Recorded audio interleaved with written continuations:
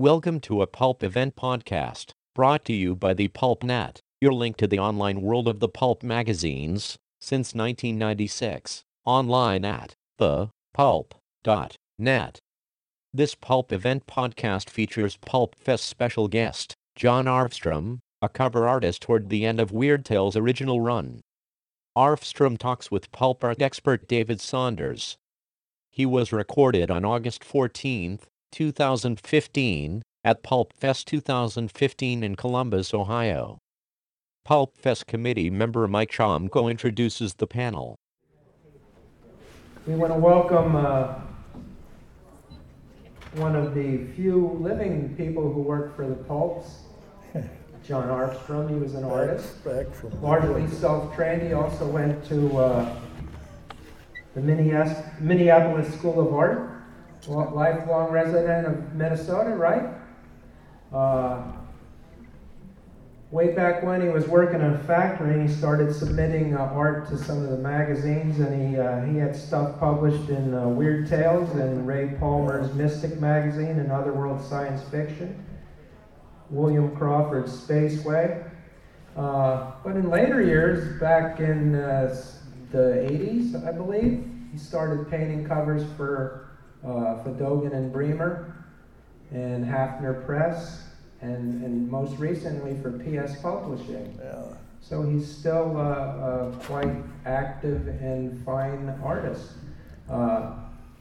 David Saunders is an acknowledged expert on pulp artists, as we all know. He's the son of pulp artist Norman Saunders. Yeah. And he'll be interviewing John. It'll be about a 25-minute interview. I want to thank his son and daughter, John's son and daughter, for getting him here for us, and also Greg Ketter for contacting me to add him to our programming. We were able to squeeze him in to tonight's programming. So, without further ado, here's John and David.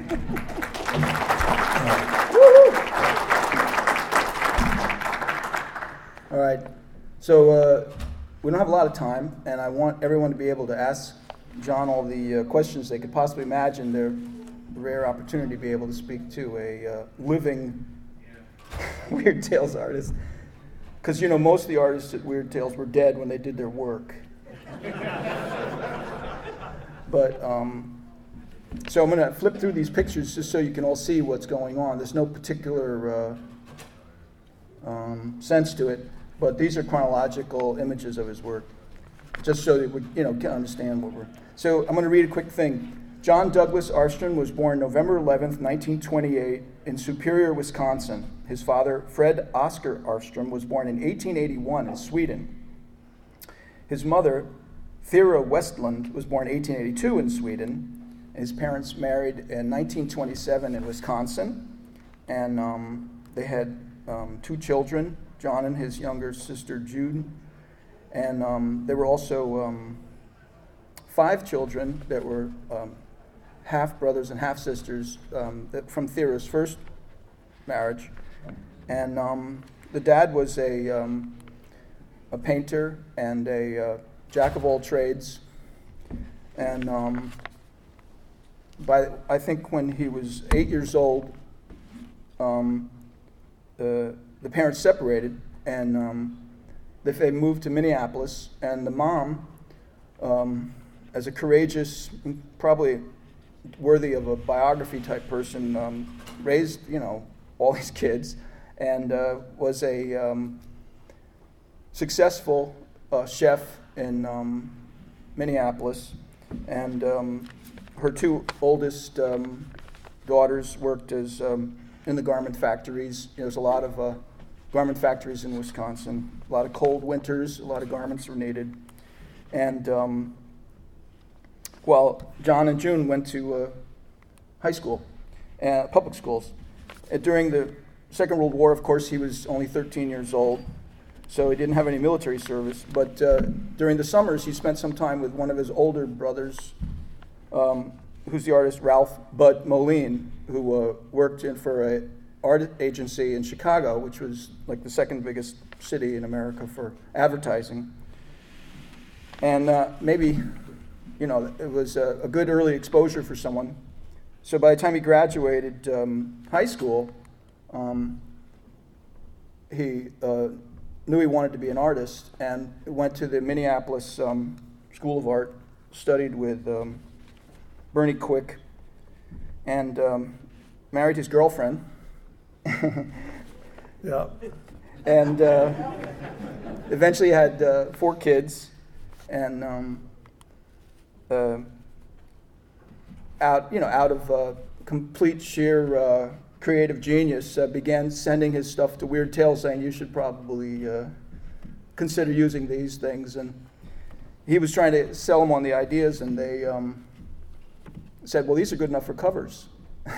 And he was trying to convince them to do interiors. And we've all heard that before, I think, with Weird Tales, how to cut corners and get covers out of guys that were sending in a $6 interior. But he then began to do all types of commercial illustration and fanzine illustration, and pretty soon enrolled to the famous artist school in Westport, Connecticut, and got even further training in the field of commercial art. And in 1954, he got a job with the famous Brown and Bigelow, which did Earl Moran and Zoe Mozart, and had done so many of the great, and Rockwell, all had calendars with, and also I think C.W., what's his name, with all the poker playing dogs, and but it's a huge company, and he worked with them for 40 years of over 40 years for stable employment, and he continued to be connected with fanzines and fantasy illustration, and in recent years and stuff has been done these remarkable books that have gotten special awards and stuff like that.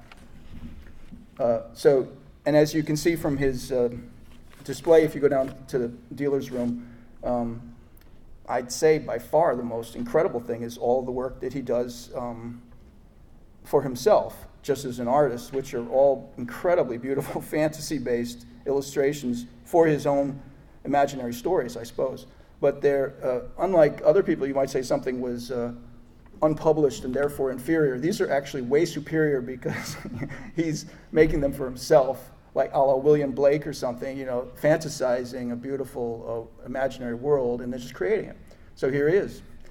Got any questions and stuff? So, when you were working for famous artists, getting instructions from famous artists, there must have been a lot of really cool artists that were acting as instructors and stuff for you. Oh, yes, they were. I want to mention something before we go any further. This is back in the 60s or 70s. I was interviewed on TV for a half hour, and I had paintings along, my surrealistic and fantasy paintings. And I also had the same medical problem I got now. I have a runny nose that I constantly haul my hanky out for. I had asked the photographer if you can cut out to something else when I'm wiping my nose. And also I had given the interviewer a list of questions that I didn't think she should bother asking me. There was nothing, I didn't think it would hurt to have a limit. Anyway, during the whole interview, she asked all those questions and more that I wasn't interested in people hearing. The photographer I didn't know until I saw a video when it was all done. And Close-ups of the nose the whole time through. Yeah, well, he did not eliminate any of that. And then the pictures he had of my artwork, I could not believe it. Oh, God. I couldn't recognize most of the paintings, actually. And yet your career has gone on since then, despite that slander. Yeah, before that time, I thought any publicity that you get is good publicity. But I've changed my mind, and I hope I can be a little more cautious now. What was the first? What got you interested in pulp magazines? I think every kid back in the 30s was interested in pulp magazines. Did you ever interact with them, or? No. Well, if they had a magazine I wanted, and I think most of us started out with the Western stories, and then you had you had magazines for any subject. Yeah. I went through Westerns and Blue Book and. Did you like some of the illustrators in Blue Book? Blue Book, I thought, was a classy magazine. I don't think it ever had ragged edges.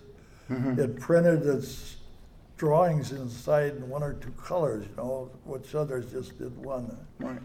And they would credit the artists, unlike a lot of them. They would. Yeah. Yeah, the pulp magazines, if you don't know, they were the most ragged-edged book. They didn't trim the. Street and Smith was one of the leading publishers, and they came out with cut edges before anybody else, which meant that I got The Shadow, which was one of my favorites for a long time, had trimmed edges. And well, by the trimmed edge measure, you also Weird Tales had trimmed edges. Yeah, I don't remember if they had ragged edges at all. I think they had trimmed edges. You guys all know. Yeah. So you didn't like Doc Savage, huh? Well, I liked Doc Savage, but I went through it like I did The Avenger. It was enough. I went on to other things. I heard urban legend. I heard an urban legend that you were a fan of Doc Savage. No. I got a strange letter here in last fall from somebody called October Rising. This is the guy's name. He had sent me a letter, and he had enclosed a clipping, a copy of a clipping of a letter that I had wrote to Doc Savage magazine back in 1942. So that's your first appearance in a pulp then, right? I never thought of it that way, yes. You got to get someone to do your resume, man. Anyway, that was a strange letter, and I wrote him back about a brief resume of how I really hadn't read that magazine for years. I wasn't that big a fan. What did it feel like to get a Weird Tales in the mail that had your own illustration in it the first time? Well, when you're young like I was a teenage, late teens when I started to do these things for Weird Tales.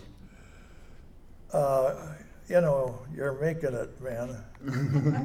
You're getting your stuff published and paid for. Yeah, isn't that?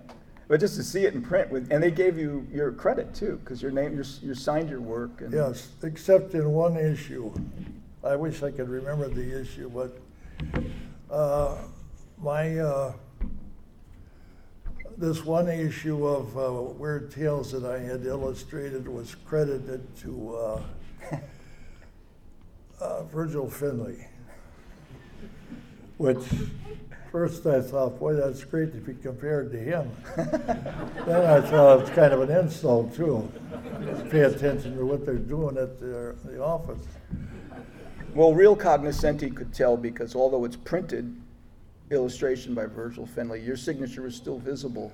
Mine, and it was a sketchboard drawing, and if you look close, I got my name scratched in there.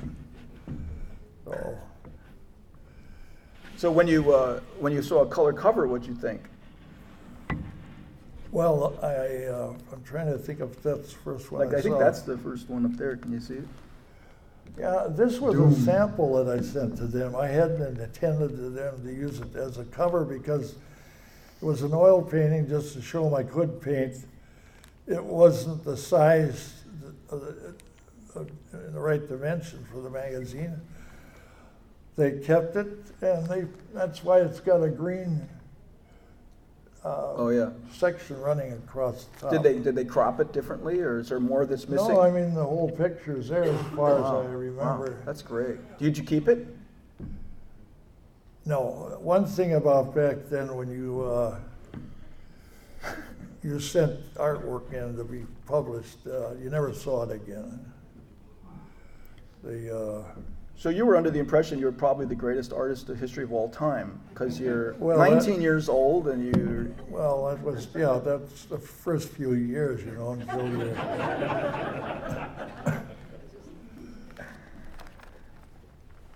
Well, what in 1954? So you were getting these in 50, 52, 53, and in 54 you were already a staff artist at Brown and Bigelow. And you're No, yes, I was. Yes, 54.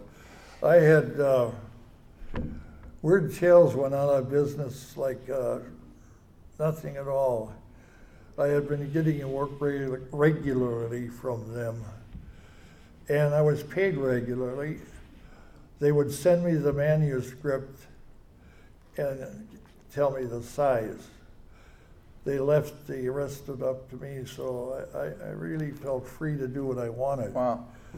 Well, you must have written to them because you were following what they were doing. So were there artists and illustrators that you really liked and writers that you liked at Weird Tales that made you think that you would be a good match? Yeah, Virgil Finlay was, he was the top artist in the big field. Inspiration, yeah. Yeah.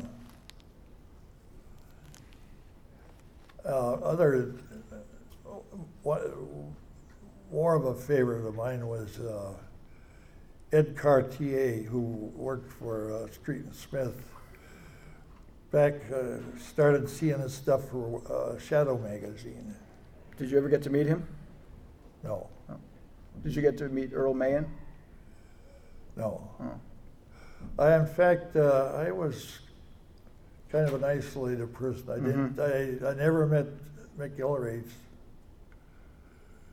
Our business was strictly through the mail. Wow. And only concerned the job. And when that magazine stopped, it just disappeared from the stand, and I had no word of it going out of business. And I learned later that it had run a little longer because Stephen Jones in England sent me a copy, a later copy that had two of my interior drawings, which I did not remember. Wow. What my signature was there. When you see an artist sees his work over a long period of time or hasn't seen it, you can judge how good it is. I thought it was pretty damn good. That's great. That's great. So maybe you were right when you were a kid. You really were pretty damn good then. Yeah. So the Brown and Bigelow thing, they would have like a big contract to do a lot of Rockwells or something, and then there was water damage or something, and then they would say, well, we still got to go to work, and so who would they get to make, to repaint all the Rockwells and stuff? No, that's a little different story. Brown and Bigelow was, at the time, was the largest calendar company in the world. This was 1950. This was my first full-time day job. I worked there off and on through the years, totaling up to about 40 years, and I also freelanced. You will also freelance with them, or you freelance in other places, you mean? Well, yeah, but Brown and Bigelow had put out a variety of calendars, or not just calendars, but any kind of advertising material. I was, besides doing watercolors and paintings, I was doing kids' coloring books for them. Oh, yeah. And safety calendars. Well, it just was a big variety of things. And they also produce playing cards and stuff too, right? They were I think they were the second largest after Congress, producing cards. So, but you were a 40-hour-a-week kind of guy working, or? Yeah. But then they would also sell them freelance stuff, or not?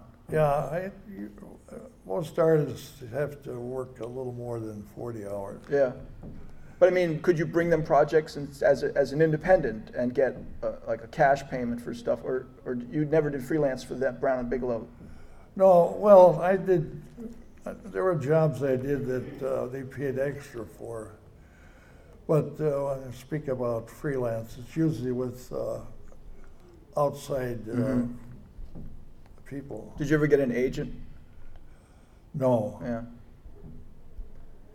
A lot of the people at Weird Tales were corresponding with the publishing house. They weren't sitting in their lap and stuff. Like, they used a lot of outsiders that weren't in the major cities and stuff. Yeah. I made a trip to Chicago once in the mid-50s to see if I could get an art job there, but I had been there as a kid, staying with my brother, who was a commercial artist in Chicago, and those were fun summers, but riding the L train to his apartment up in North Chicago, I thought, I do not want to bring my family to Chicago. But the agencies, there were a lot of opportunities and stuff. Yeah.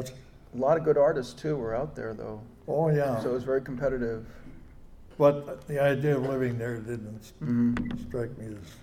Well, but I would think 42 years with Brown and Bigelow painting Norman Rockwell paintings would give you chops. Would give you some chops after a while, and you'd have to be grateful for that, because you definitely come out a better artist at the end of that. The painting I did on Rockwell's painting. What's the true story about that urban legend? Yeah, this is a lot of Norman Rockwell's early post paintings were in public domain. And so all you needed was just a reproduction of his work on a cover. And we had a lot of them right off the cover with the label still on there of the name of the person that was being delivered to, and scratches. Well, one of the jobs I did for them wasn't often, but it was a job I didn't care much for, was to paint the whole picture over again on heavy photographic paper that they would print from it. The company photographer would print the cover on heavy stock, and I would come back with acrylic paint and, well, I make a decorative border. Just about the whole painting was redone. Wow. Were these boring. When I retired, one of the secretaries asked me, would I still do that? And I told her, definitely not. They see, if they hadn't paid you, then you would have kept doing it, you know. Dad, I have a question. Norman Rockwell in his later years. Oh, I think what you're talking about. Norman Rockwell started doing the Boy Scout calendar for Brown and Bigelow about 1920. Or sometime in the early 20s. And every year did it up until about 1978 or 79. his paintings were falling down in quality so bad that there was an artist at B&B that was touching it up. Finally, a painting came in that he said that he was the art director was familiar with his family and called his wife and said, "We just cannot use Rockwell anymore." And I asked my boss, I said, we're talking about why would he keep working like this? Because I thought, well, you're an artist, you get, in my case, you just keep doing it whether you're good or not. But he said, no, in Rockwell's case, he was that greedy. No. 5 minutes? No. 10. I can't hear you, damn it. Time's up. That's easy enough. So, is there any assertive people who want to make this drag on by saying they have questions and stuff? Because time is up. But yes, sir. I have a question. When you were doing artwork for Weird Tales, would they send you a story and then say, just create something that you feel inspired by, whatever you want, or would they send you a story and tell you specifically to illustrate it? How much creative latitude did you have? Well, no, they never told me anything to do. They gave me the size. And I had a manuscript, so I read the story. Wow. Yeah, it was very. Wow. It was a very good deal. That's great. Speaking of good deals, what'd they give you? $10? I don't remember, but I think they varied in size. I think $25 maybe for a page or a part of the page, whatever. I don't remember. It wasn't a lot. I wasn't about to. If you sold about 20 of those, you could buy one copy of Weird Tales today. What? If you sold like 20 drawings, you might be able to buy a Weird Tales. Yeah. At the convention. Yeah. Well, let's get some applause for this guy. He put his entire life into it. You've been listening to a Pulp Event podcast, brought to you by the Pulp Net, when your next adventure was just a dime away. Please visit us online at thepulp.net. Thank you for listening, and keep reading the pulps.